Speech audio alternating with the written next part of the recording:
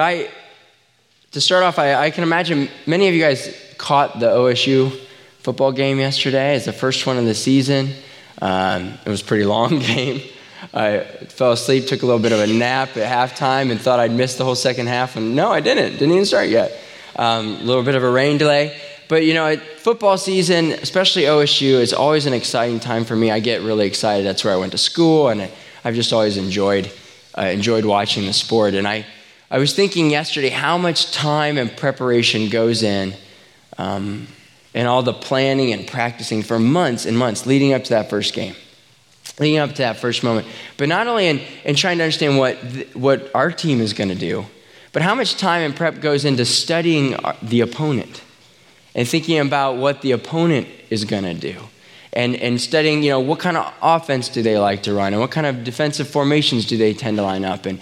And it's equally, if not as much or even more important, to know not only what you're going to do, but what your opponent is going to do. And we've been in this series, and we're talking that we just started last week on spiritual warfare that we're calling the Invisible War. And on the same token of thinking about that football, it's the same is true for us, that we need to know that we have an opponent, that we have an enemy, even to say that. We have an enemy.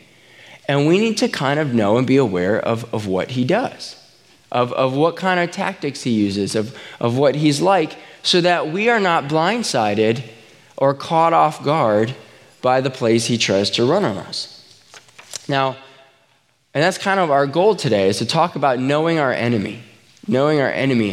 And I'm kind of making the assumption and kind of jumping ahead here a little bit to assume that you believe that we do in fact have an enemy. That we do in fact have an enemy. That he does actually exist. Because I realize that might not be true for all of you. In fact, I was reading, and Barna Group did a study a couple years back that said Americans who would self-identify themselves as Christians, that 35% would say they do not believe that we have a living devil or enemy that is against us. 35%. Another 8% said they're not sure. So that's over 40% of people who would identify themselves as Christians would say that they're not sure or don't believe that we have an enemy. Now, I have a feeling that in this space with many of you, that number is probably a lot lower, percentage-wise, just because I know many of you. But I recognize that for some of us, that you may fall into that category. That you're not sure or you don't believe that.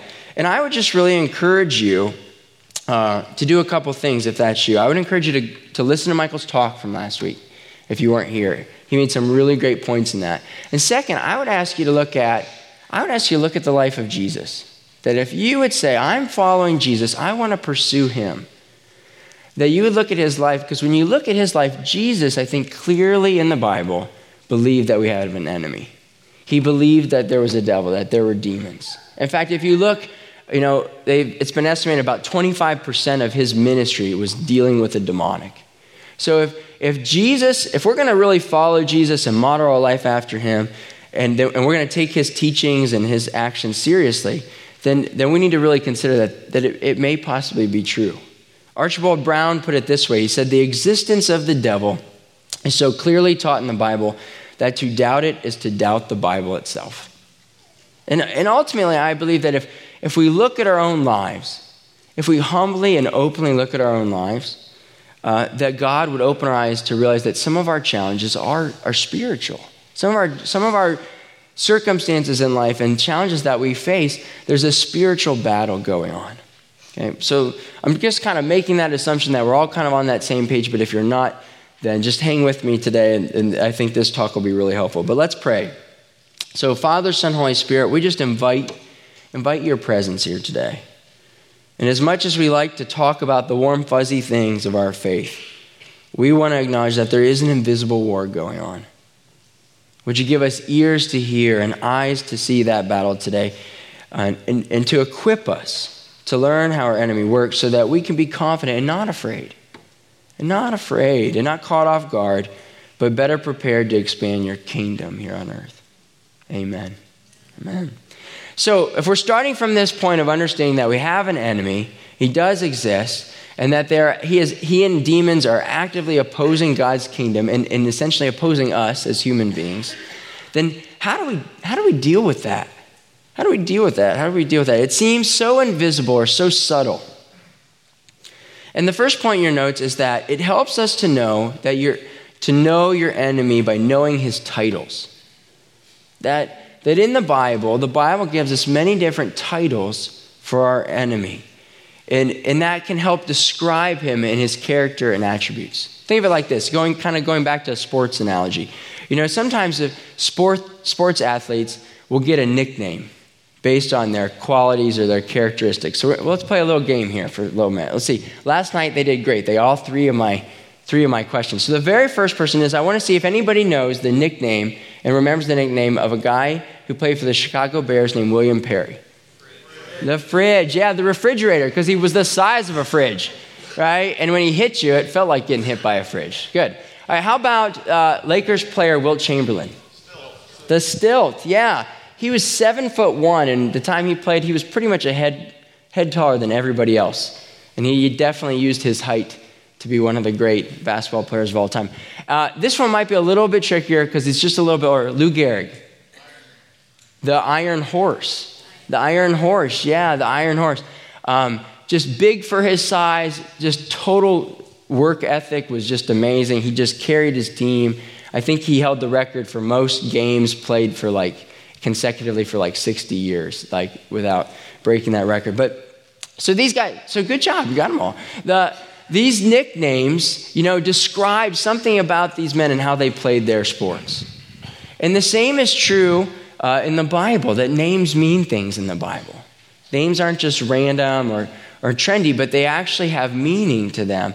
And those meanings usually speak about that person's character or attributes in life. And so it's no surprise that the writers of the Bible use names and titles to describe our enemy and his attributes and character. And it kind of can help us to understand how he works.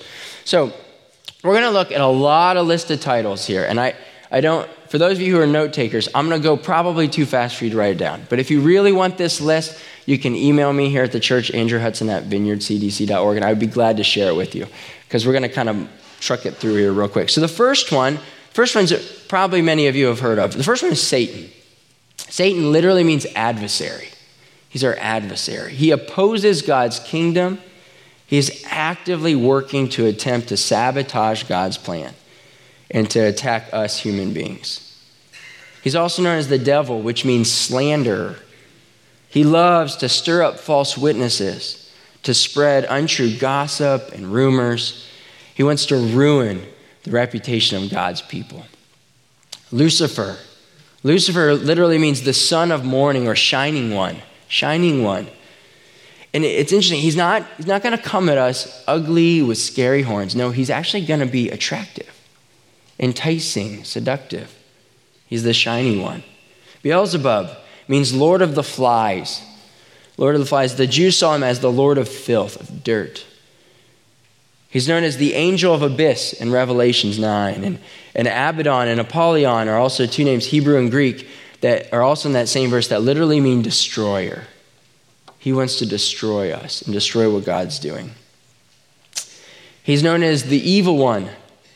Jesus calls him this, as well as John and Paul. And in the Greek, this phrase, evil one, means absolute corruption. Absolute corruption. That he is influencing everything evil in the world. He is nudging that. He is pushing that agenda. Mass shootings and human trafficking and terrorism. He's influencing that. He's known as the tempter. He takes God's good desires that we would have and he twists them. And he brings temptation for us to fulfill those desires in unhealthy ways, in sinful ways. Desires to be loved and to love, desires for acceptance and food and rest and sex. And he takes all those good godly things and he presents them in distorted ways. And ways that will never fully satisfy and always leave us longing. He's the prince of this world, it says. The God of this age. The ruler of the world system. See, he's backing up every, false religion he wants to push that.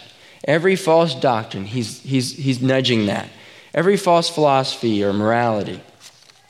Historically, he's been behind and nudging corrupt governments and institutions that have affected lives through things like slavery and unfair wars and unfair distribution of public services.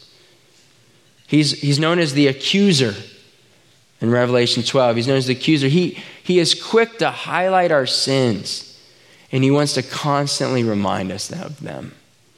He tries to bombard us and overwhelm us to forget that those sins have been paid for. He wants us to forget that Jesus has paid for those sins. Jesus calls him the father of lies and a murderer.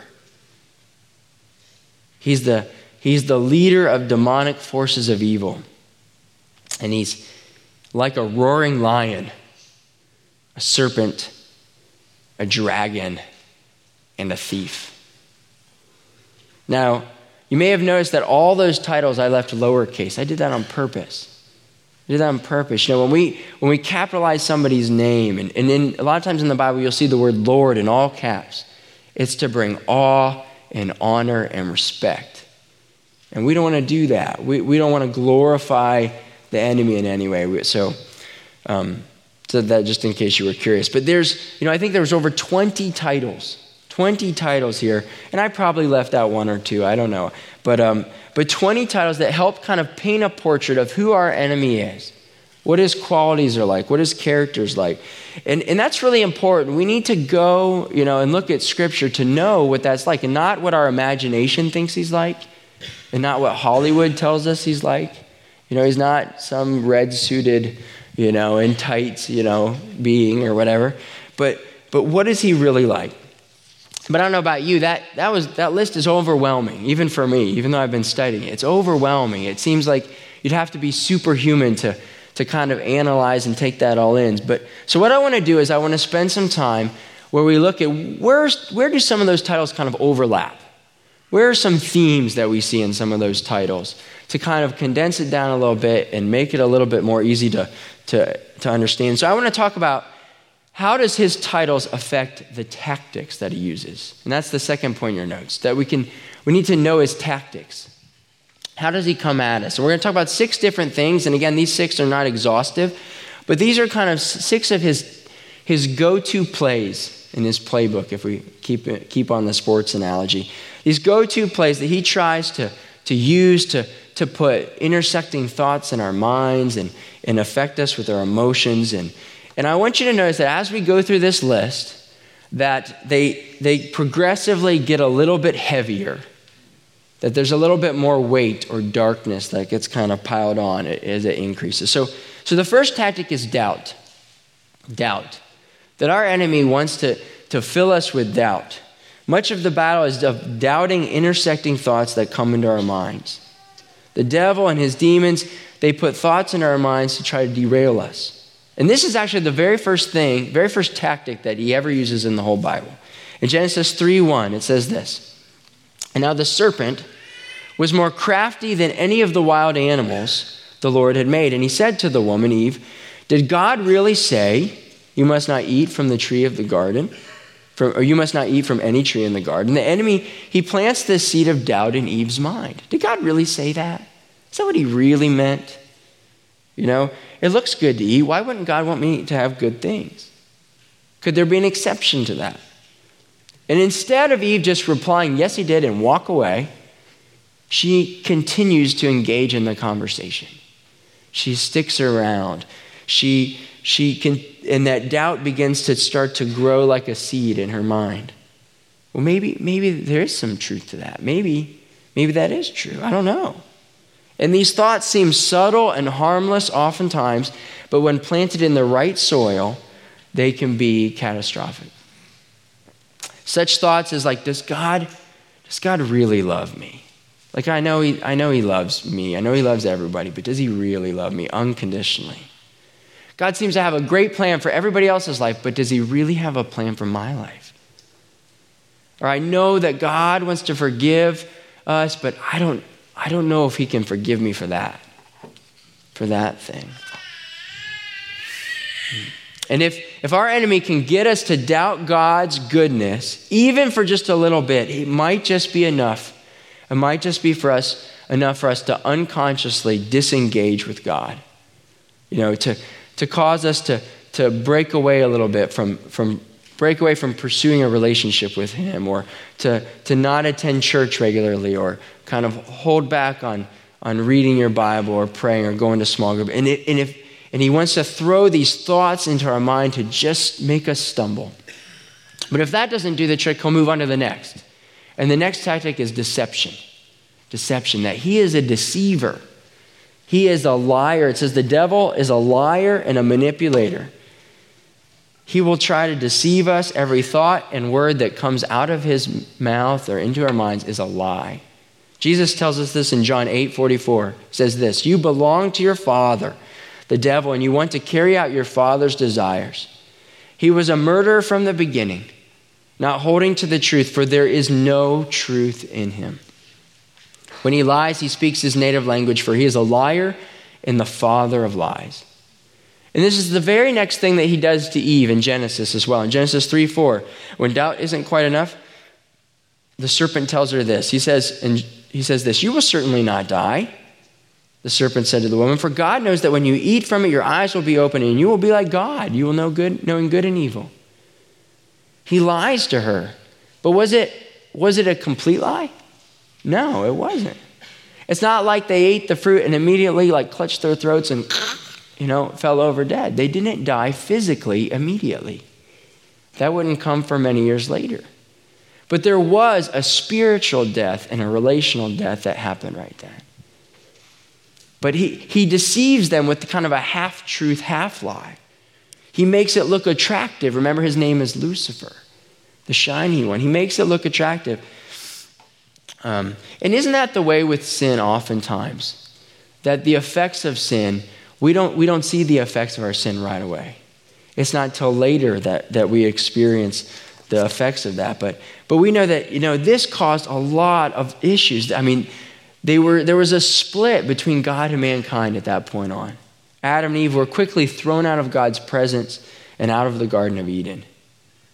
The deceiving lies of Satan, they open us up to temptation like Adam and Eve. And remember, he's also known as the tempter. Oh, just once isn't that big of a deal. Or if my spouse doesn't know it, it can't really hurt him. God wants good things for me, doesn't he? So this would be okay one time. When we entertain these lies, then what we do unintentionally is we leave the door of our souls open a crack, allowing the opportunity not just for the enemy to knock and bang and make a bunch of noise, but to walk right in. And much later in the Bible, when Jesus tells his disciples that he's going to die on the cross, Peter says basically, "No way, not going to happen, not going to happen." And how does Jesus respond? He looks right at Peter and he says, "Get behind me, Satan." And I always imagine Peter's like, "Wait, are you talking to me? Wait, I'm Peter. Did you forget who I was?" And the truth is Jesus knew exactly that was Peter, but he saw the enemy at work in that moment. He saw with spiritual eyes and heard with spiritual ears that the enemy had planted that deceiving lie into Peter's mind, and Peter spoke it out because he wanted to use Peter to try to derail Jesus from doing the thing and work that God had set before him. And Jesus saw it as a lie right off the bat. And when we believe his lies, when we give into temptation and sin, then the enemy, he is also the first one to come right back and discourage us. And that's the next tactic, discouragement. He is the first one to accuse us and condemn us. Remember, his name means accuser. You blew it. You blew it. You're so dirty. You're so dirty. If you weren't unlovable before, you definitely are now. He puts thoughts like this in our mind. Revelation 12:10 describes him as a dragon and as one who accuses us before God day and night. Before day and night. Remember, the devil means slander. He never rests in trying to discredit us or tear us down. He's like a temper tantrum toddler tattletaling on us before God over and over and over and over again.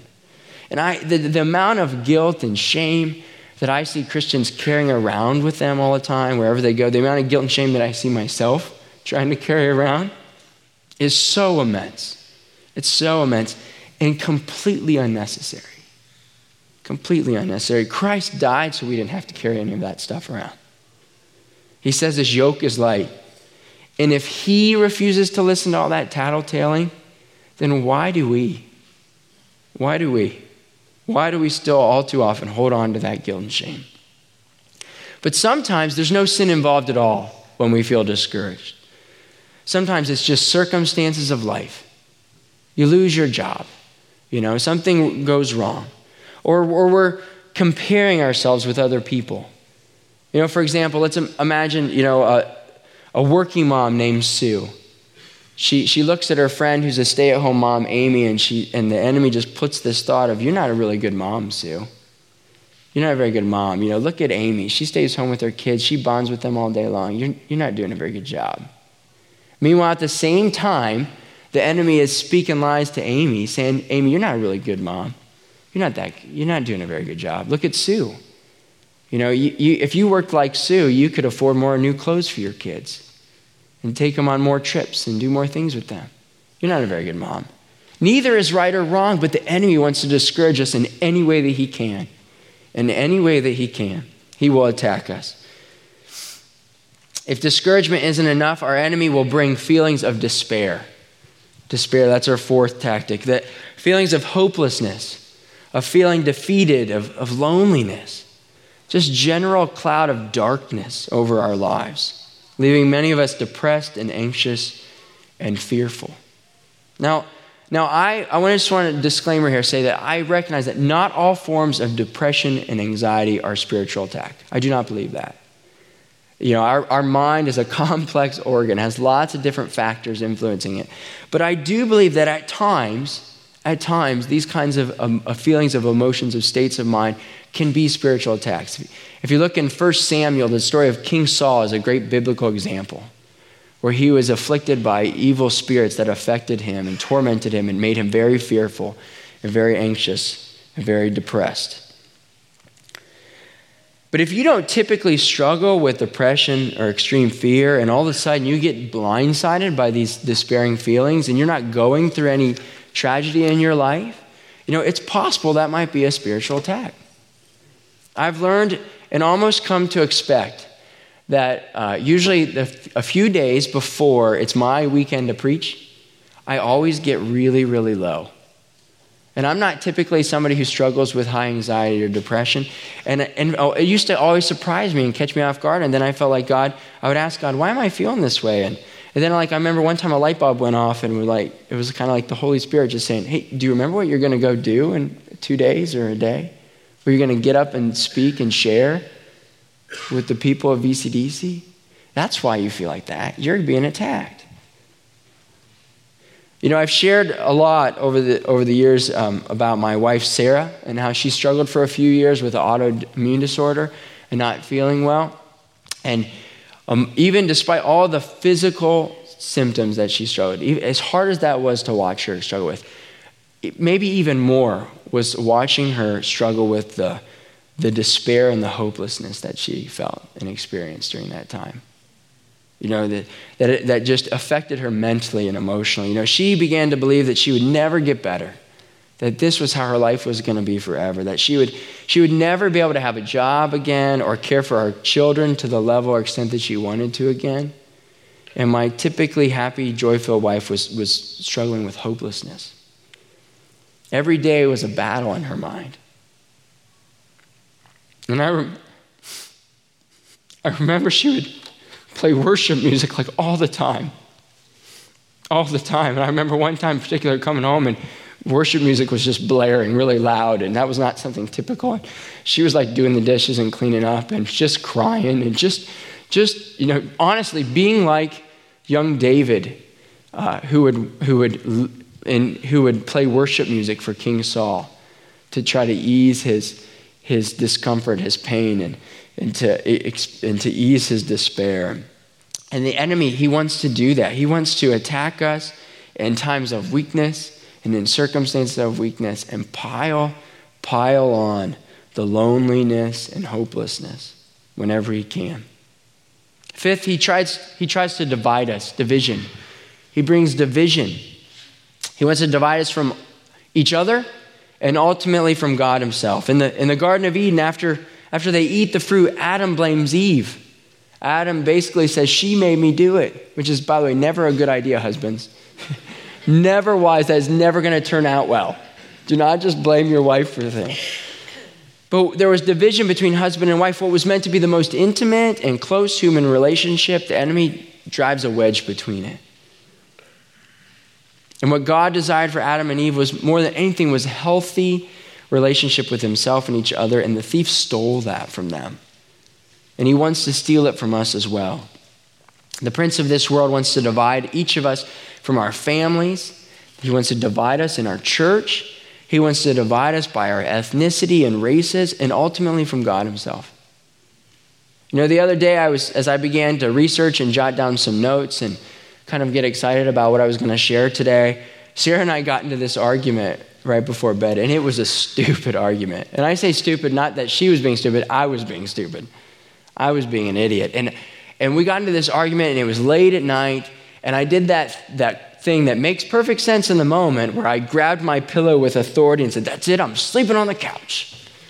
Right? That's that couch that's going to make my back ache for 3 days, you know, and can't sleep because the street lights blinded me and the window, and the ice machine keeps dropping ice all night long, and the refrigerator, and yeah, that was a great idea, right? But I went downstairs, and these thoughts just kept coming into my mind, like, I can't believe she said that. I can't believe she did that or said that. And again, she was fine. It was me. But and they just kept getting worse, and I just kept getting bigger and bigger in my mind, and in my, bigger and bigger. And eventually, it was kind of like the Holy Spirit just kind of whispered to me and said, "You should pray." And as I began to pray, I began to see my ridiculousness. I began to see how I was the one who had blown everything out of proportion, and how what she said was not, what she said, I took it the wrong way, and that was not her intention. And so I came to my senses and thought, I don't want this back pain. And I went back to bed, and she was already out and asleep, but the next morning I just said, I'm so sorry. Would you forgive me? I was being an idiot. I know that's not what you meant. And I realized now, like, the enemy was he was building all this up in my mind bigger than it was, putting all these thoughts that were untrue about what she had done and what she had said into my mind, trying to divide us, trying to drive a wedge between us. I loved what Michael said in his sermon last week when he told the story of him and his wife Helen looking into each other's eyes, holding each other's hands and saying, "You're not my enemy." You know, your spouse is not your enemy. Your mother-in-law is not your enemy. Your boss is not your enemy. Even when he drives you crazy, hypothetically, of course, he's not your enemy, or she's not your enemy. In Ephesians 6:12, it says this, "For our war is not against flesh and blood, but against the rulers, against the authorities, against the powers of this dark world, and against the spiritual forces of evil in the heavenly realms." It is really, really hard to fight a battle on two different fronts. And our enemy knows that. He wants us to pick a fight with anyone near us, especially the people we're closest to, so that we ignore him and we ignore the battle that with him, and he wants to divide us. Finally, he wants to destroy us. John 10:10, it says, "The thief comes only to steal, kill, and destroy."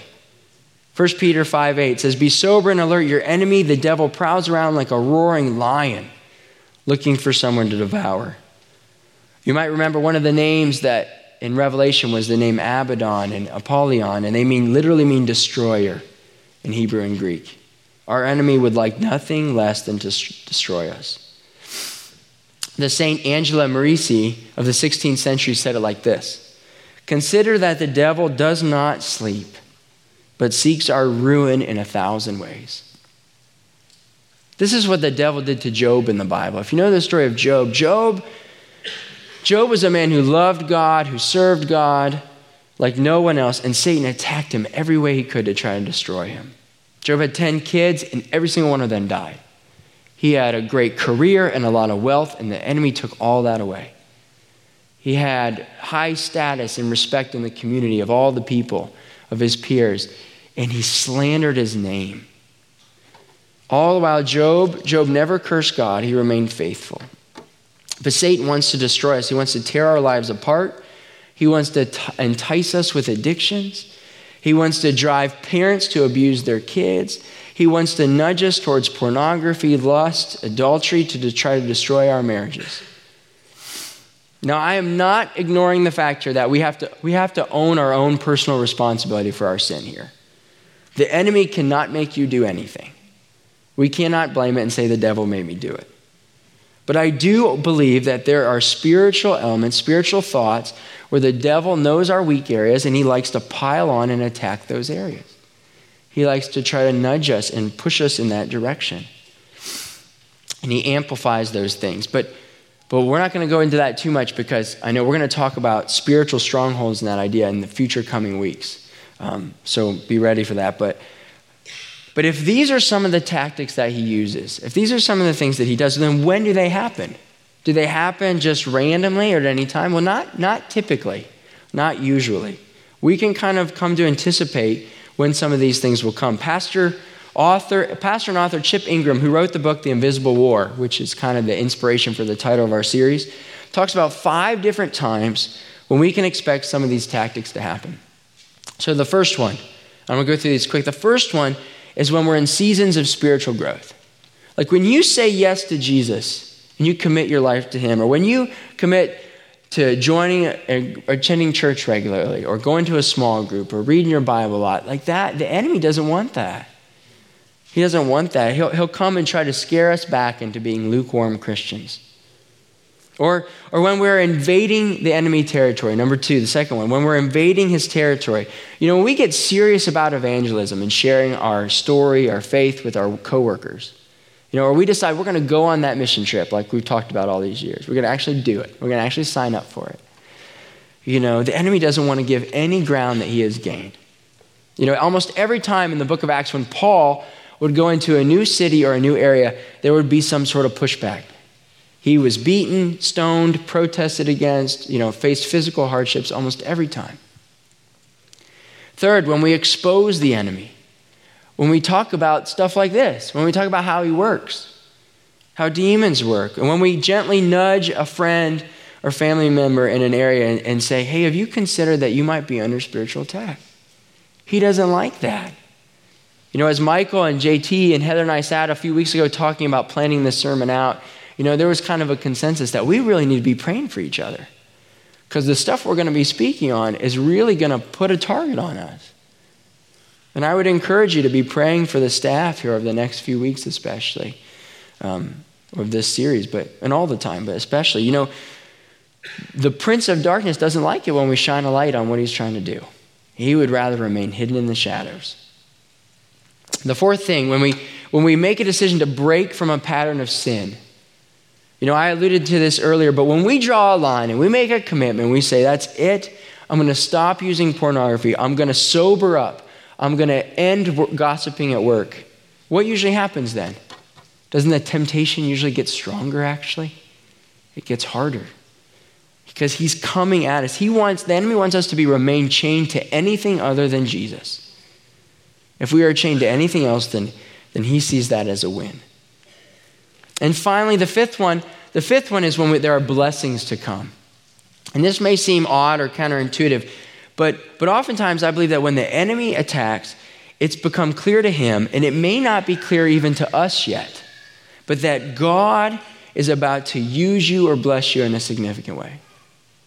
Over the last 6 months, as I've known that I was going to transition out of public education and come on staff here full time, I will be honest, I have faced more spiritual attack in those 6 months than any other season of my life. There have been so many nights where I have been up in the middle of the night, just thoughts going through my mind, crazy thoughts that I knew were not my own, where I am reading my Bible, where I am praying, where I'm walking around at 3 in the morning, 2 in the morning, dealing with this. And God has been wonderfully in sustaining me and getting me through it all. And he has protected me so much. But I recognize now that it's part of what he's been pushing me into and knowing that this was coming. So this would be really depressing, wouldn't it, if we just ended right here? Talked all this. Now, here's the good news. And this is how I want to end here before we go. Here's the great news, actually. And this is the third and final point, that you need to know the team that you're on. You need to know your team. And here's what I mean by that. 1 John 4:4 says, you, dear children, are from God and have overcome them, because the one who is in you is greater than the one who is in the world. Even though there is opposition in this life, even though the devil is dangerous and wants to destroy us, the Holy Spirit, who takes up residence in all Christians and all believers, is infinitely greater than the enemy and his demons. This philosophy or idea of dualism, that good opposes evil and evil opposes good, and they're equally matched, and who knows how it's going to turn out, is completely false. It's completely wrong. Michael talked about this briefly last week, but he talked about that, how the invisible war, it's not evenly matched. The devil is not the counterpart to God. He's not the counterpart to God. Many of you know Joe Kowalczyk in our church. He's written a book called The Devil in the Back Pew, and I know we sell it in the book card out there, but it's all about spiritual warfare. And he has this diagram go ahead and put that diagram up, that I think is really helpful, visual. Too often we see God and Satan as being on the same playing field, as being equally matched. That's not right. Satan is not God. He is a created being. He was an angel. The right way to see it is that there's God on top, and then below them are the angels. And if you remember last week, Michael talked about how Satan is a fallen angel. Michael the angel, not Michael Hansen. Not that you're not wonderful, Michael. And Gabriel, that's where they go. And angels have a limitation to their power and authority. They are limited. They are created beings. But our God is not limited. He is unlimited. He has unlimited power and authority. So we have to remember whose team we're on, and that we have nothing to be afraid of. And as we get further into this series, we're going to look at more specific ways of how we deal with this stuff. But I want to leave one thing with us before we go today. And it may seem quite simple, but I want to really challenge us to think about taking seriously memorizing and beginning to recite Scripture. And for many of you, I know that many of you have been doing that for years, and I get that. And it may seem really basic, but there is power in the Word of God. And specifically, we need to embed our minds with the truth. We need to embed our minds with the truth so that when it's late at night and thoughts start going through your mind, or you're in the middle of an argument and thoughts start going through your mind, we need to have this so deeply rooted in our souls and our minds and our hearts that it's what we go to. That we can remember it, and it's deeply implanted on us. And I want to leave you with a few. Go ahead and put up that other chart. So as we talk today on the left about different ways the enemy causes doubt, deceives, discourages, despairs, divides, and destroys, look at what the middle column says. This is what God does to overcome those things. And on the right, it's just one example of a verse that I've learned that helps in each of those areas. So where Satan causes doubt, God guarantees. He promises, he backs up. Hebrews 7:22 says, Jesus has become the guarantee of a better covenant. He is our guarantor. When Thomas, one of his disciples, was doubting that he had risen from the grave, Jesus appeared to him and said, Thomas, look at my hands. Right here. Put your hands right here. Basically, he was saying, this is my guarantee. This is my guarantee in what I've done for you.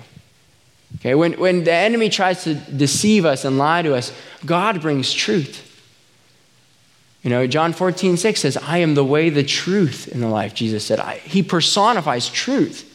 Everything he taught, everything he did, every way he acted is truth. And when thoughts go through our mind and they don't match with that, we can say, no, Jesus, you're truth. That's a lie. I'm not going to believe that. When he discourages us, God encourages us. He encourages, Joshua 1:9. Do not be discouraged, it says. Do not be discouraged, for the Lord your God is with you. Whatever you're going through, whatever thoughts are going through your mind, whatever you're battling with, God is with you. He will not leave you. He is for you. He's for you. Despair, when we go through feelings of despair or states of despair, God gives hope. He gives hope. 1 Peter 1:3, it says, in his great mercy, he has given us a new birth into a living hope. Into a living hope. It's alive through the death and resurrection of Jesus Christ. It's alive. We can hold on to that hope when we're in seasons like that. Satan tries to divide, but God unifies. He unifies. It says in John 17:23 that I am in them. Jesus saying, I am in all of them, and you are in me, God. I am in them, you are in me, and you brought them into complete unity. That's a good one to memorize because it rhymes. It's easy. That's what God has for us. When there's division in a relationship that you have, that's not what God has. He wants unity. He's for unity. He's backing up. He wants to reunite you guys. And he tries to destroy us, but God brings life. John 10:10, the thief comes only to steal, kill, and destroy, but I have come that they might have life and have it to the fullest. That's what God has for you and me.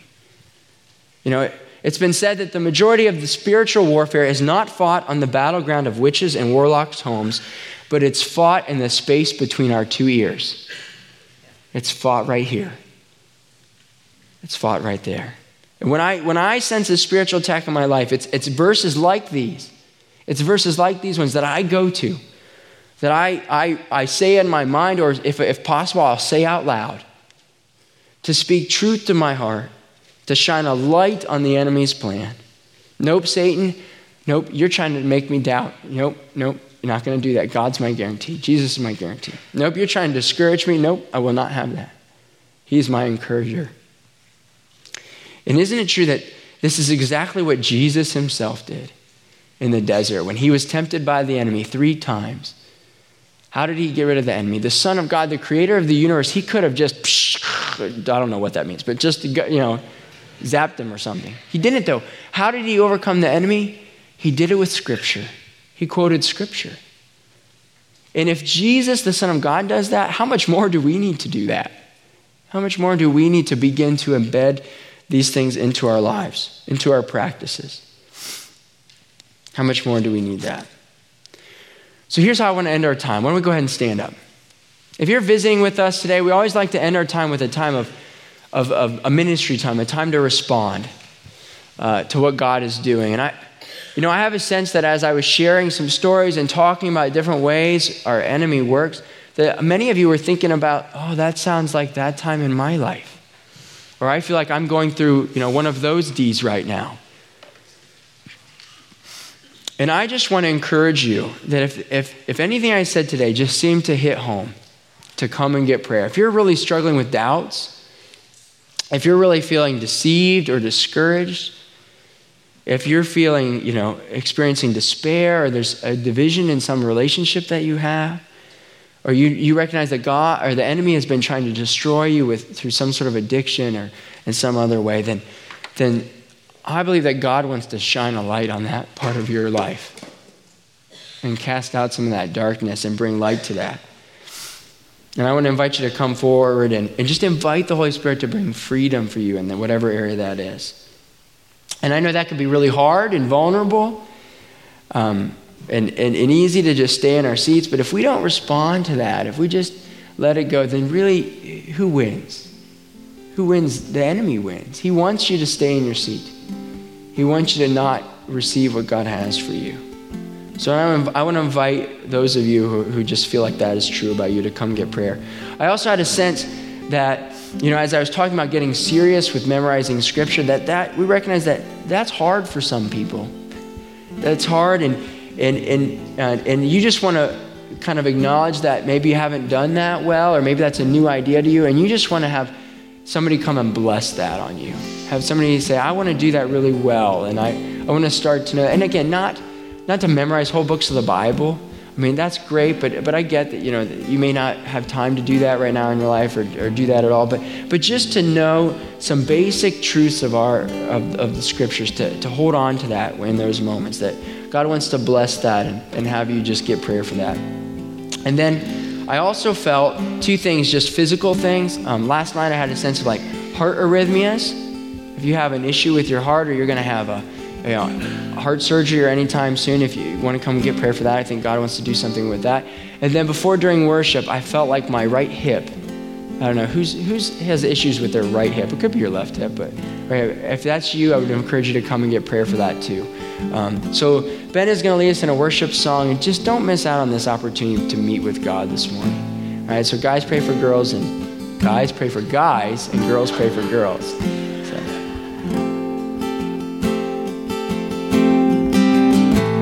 Before I spoke a word, you were singing over me. You've been so good to me.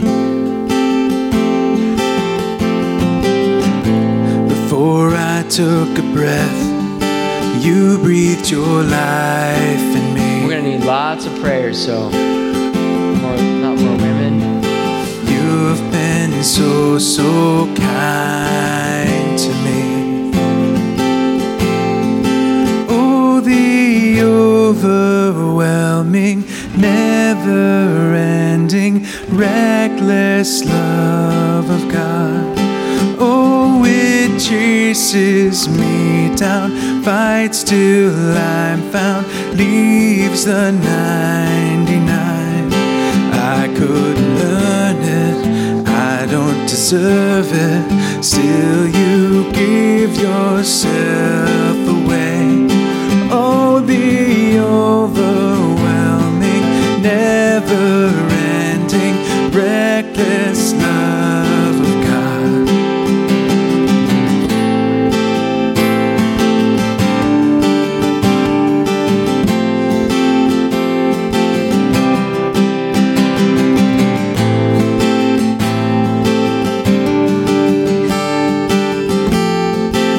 When I was your foe,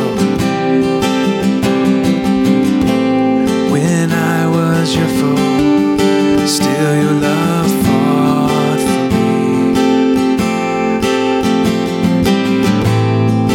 You have been so good to me.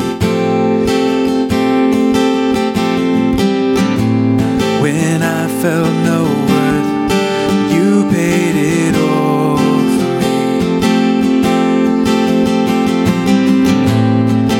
You've been so kind to me.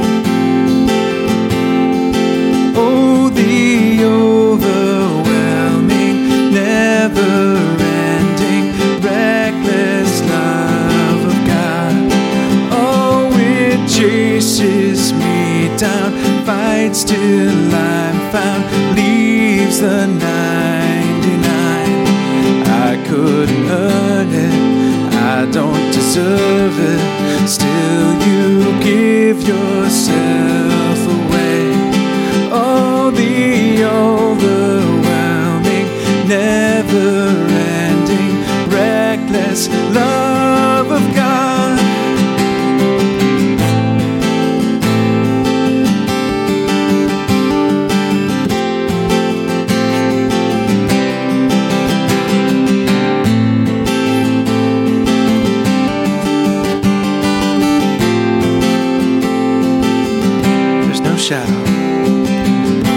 There's no shadow you won't light up, mountain you won't climb up, coming after me. There's no wall you won't kick down, lie you won't tear down, coming after me. There's no shadow you won't light up, mountain you won't climb up, coming after me. No wall you won't kick down, lie you won't tear down, coming after me. Oh, the overwhelming, never-ending, reckless love of God. Oh, it chases me down, fights till I'm found, leaves the 99. I couldn't earn it, I don't deserve it, still you give yourself away. Oh, the never-ending, reckless love of God. Oh, the overwhelming, never-ending, reckless love of God. Oh, it chases me down, fights till I'm found, leaves the 99. I couldn't earn it, I don't deserve it, still you give yourself away. Oh, the overwhelming, never-ending, reckless love of God.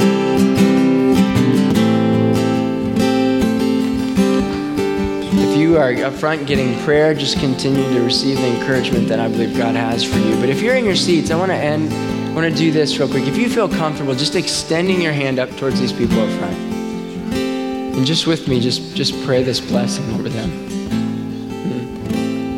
Holy Spirit, we just invite you to continue to do what you're doing. Continue to bring freedom. Continue to speak truth and encourage. Any spiritual attack or demonic forces, we just rebuke you and we tell you to go in the name of Jesus. We just say you're not welcome in these people's lives. You're not welcome in them.